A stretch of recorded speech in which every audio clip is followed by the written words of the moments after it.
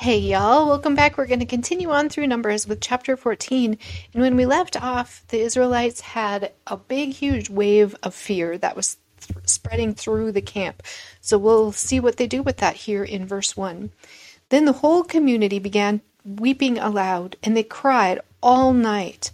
Their voices rose in a great chorus of protest against Moses and Aaron.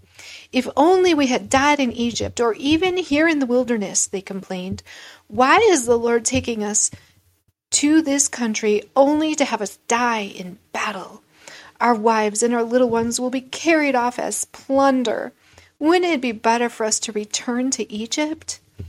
So they are already declaring their loss. They're forgetting about the word and the promises of God, and they've seen God's mighty and powerful hand, but yet they're just complaining and they're utterly hopeless, and they want to go back. Instead of moving forward with God, they're begging to go back to their slavery.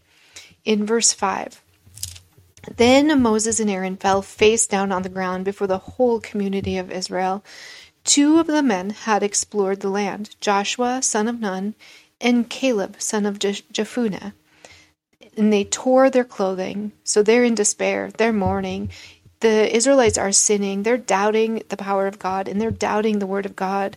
And they want to go back to their old ways, and they're turning their backs on God. And it has brought a wave of mourning upon the leadership. In verse 7, they said to all the people of Israel, "The land we have traveled through and explored is wonderful land, and if the Lord is pleased with us, he will bring us safely into that land and give it to us. It is a rich land flowing with milk and honey. Do not rebel against the Lord, and don't be afraid of the people of the land. They are only helpless prey to us. They have no protection, but the Lord is with us. Don't be afraid of them." So here we see Caleb and Joshua, and they have pure faith. They stand on faith in God's word and God's promise, and they declare God's mightiness and God's power. In verse 10, but the whole community began to talk about stoning Joshua and Caleb. Then the glorious presence of the Lord appeared to all of Israel, all the Israelites at the tabernacle. And the Lord said to Moses, "How long will these people treat me with contempt? Will they never believe me, even after all the miraculous signs I have done among them?" So God is crying out in despair and frustration that they're not remembering God, who he is, and his promises. In verse 12, "I will disown them and destroy them with a plague. Then I will make you into a nation greater and mightier than they are." But Moses objected. "What will the Egyptians think when they hear about it?" he asked the Lord, "knowing full well the power you displayed in rescuing your people from Egypt. Now if you destroy them, the Egyptians will send a report to the inhabitants of this land who have already heard that you live among your people. They know, Lord, that you have appeared to your people face to face, and that your pillar of cloud hovers over them. They know that you go before them in a pillar of cloud by day and a pillar of fire by night. Now if you slaughter all these people with a single blow, the nations that have heard of your fame will say, 'The Lord was not able to bring them into the land that he swore to give to them, so he killed them in the wilderness.'" So Moses prays, he intercedes yet again for the Israelites, and he understands God's wrath and judgment, but he also knows that there's much more to God and his character, and he knows that God is slow to anger and loving and forgiving, and God knows what he's going to do. God knows his will, but he waits for Moses to pray it, to intercede, and to speak it to God. And his nature and knowing God and who he is and who his characters is, it should always guide our prayers. In verse 17, "Please, Lord, prove that your power is as great as you have claimed. For you said, 'The Lord is slow to anger and filled with unfailing love, forgiving every kind of sin and rebellion. But he does not excuse the guilty. He lays the sins of the parents upon their children, and the entire family is affected by sin, even the children in the third and fourth generation.'" Sin affects families and sin spreads. So it's important to remain in the holiness and forgiveness of God. In verse 19, in keeping with your magnificent, unfailing love, please pardon the sins of the people, just as you have forgiven them ever since they left Egypt. Then the Lord said, I will pardon them as you have requested. But as surely as I live, and as surely as the earth is filled with the Lord's glory, not one of these people will ever enter that land.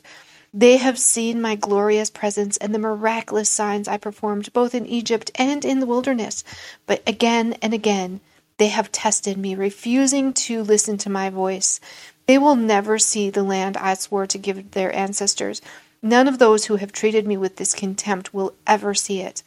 But my servant Caleb has a different attitude than the others have. He has remained loyal to me, so I will bring him into the land he explored. His descendants will possess their full share of that land. Now turn around and don't go onward toward the land where the Amalekites and Canaanites live. Tomorrow you must set out for the wilderness in a different direction, to the direction of the Red Sea. So God is angered, and the judgment of God comes forth, as well as the mercy. His will is going to come forth, and he is going to give them the promised land. But this generation of people that refuse to obey God and trust God and have faith in God, they won't get to see the land. Their children will, but they will not. And Caleb and Joshua stand firm, and they are going to get into the land and see the blessings. Joshua and Caleb would be the only two that Moses would lead of all the others who would actually step foot into the promised land, because they trusted God and stood in faith before God. And they're now going to wander around in the wilderness for 40 years until everyone in that generation is dead, because they're not going to get to see the promised land because of their disobedience. In verse 26, then the Lord said to Moses and Aaron, how long must I put up with this wicked community and its complaints about me? Yes, I've heard the complaints the Israelites are making against me. Now tell them this, as surely as I live, declares the Lord, I will do to you the very things I heard you say. You will all drop dead in the wilderness, because you complained against me. Every one of you who is 20 years or older and was included in this registration will die. So those who were counted at the beginning, they're going to get what they ask for, and they're going to wander in that wilderness for those 40 years. And they're never going to get the promised land, just like they self-prophesied. In verse 30, you will not enter and occupy the land I swore to give you. The only exceptions will be Caleb, son of Jephunneh, and Joshua, son of Nun. You said your children would be carried off as plunder? Well, I will bring them to safety into the land, and they will enjoy what you have despised. But as for you, you will drop dead in this wilderness, and your children will be like shepherds, wandering in the wilderness for 40 years. In this way, they will pay for your faithlessness, until the last of you lies dead in the wilderness. Because your men explored the land for 40 days, you must wander in the wilderness for 40 years, a year for each day, suffering the consequences of your sins. Then you will discover what it's like to have me for an enemy. I, the Lord, have spoken, and I will certainly do these things to every member of the community who has conspired against me. They will be destroyed here in this wilderness, and here they will die. So all from this generation will not, no one from this generation, not a single one, will enter the promised land. And every single generation has an opportunity, a chance, and a gift to choose obedience to God. And they have a chance at faith. Every generation has a fresh new chance at faith. And it's up to them to choose it. In verse 36, the 10 men Moses had sent to explore the land, the ones who incited rebellion against the Lord with their bad report, were struck dead with a plague before the Lord. Of the 12 who had explored the land, only Joshua and Caleb remained alive. When Moses reported the Lord's words to all the Israelites, the people were filled with grief. Then they got up early the next morning and went to the top of the range of hills. Let's go, they said. We realize that we have sinned, but now we are ready to enter the land that the Lord has promised us. So they're like, okay, we weren't ready before. We sinned against God. We said he couldn't do a thing. We didn't have trust in him. We didn't have faith in him. But now we feel bad, so let's go ahead and go now. And y'all, remorse and regret is not the same as repentance. They have not apologized or repented or humbled themselves before God. There's no heart change. They're just saying, okay, now we realize we screwed up, so let's go now. In verse 41, but Moses said, "Why are you now disobeying the Lord's orders to return to the wilderness? It won't work. Do not go up to the land now. You will only be crushed by your enemies because the Lord is not with you. When you face the Amalekites and the Canaanites in battle, you will be slaughtered. The Lord will abandon you because you have abandoned the Lord." But if the people defiantly pushed ahead, they defiantly pushed ahead toward the hill country, even though neither Moses nor the ark of the Lord's covenant left the camp. Then the Amalekites and the Canaanites who lived in those hills came down and attacked them and chased them back as far as Hormah. So it's very important to not lose faith, to trust God and trust the gospel. And we can trust and rest in God, and we can know that He is with us. He is leading us. He is guiding us, and He is mighty and powerful, and He has an amazing plan for our lives. We can sit and rest in that and have the faith to trust God. So that is how they ended up wandering around in the wilderness for 40 years. It was due to their sin and doubt in God and their disobedience to His word and their lack of faith in His promise.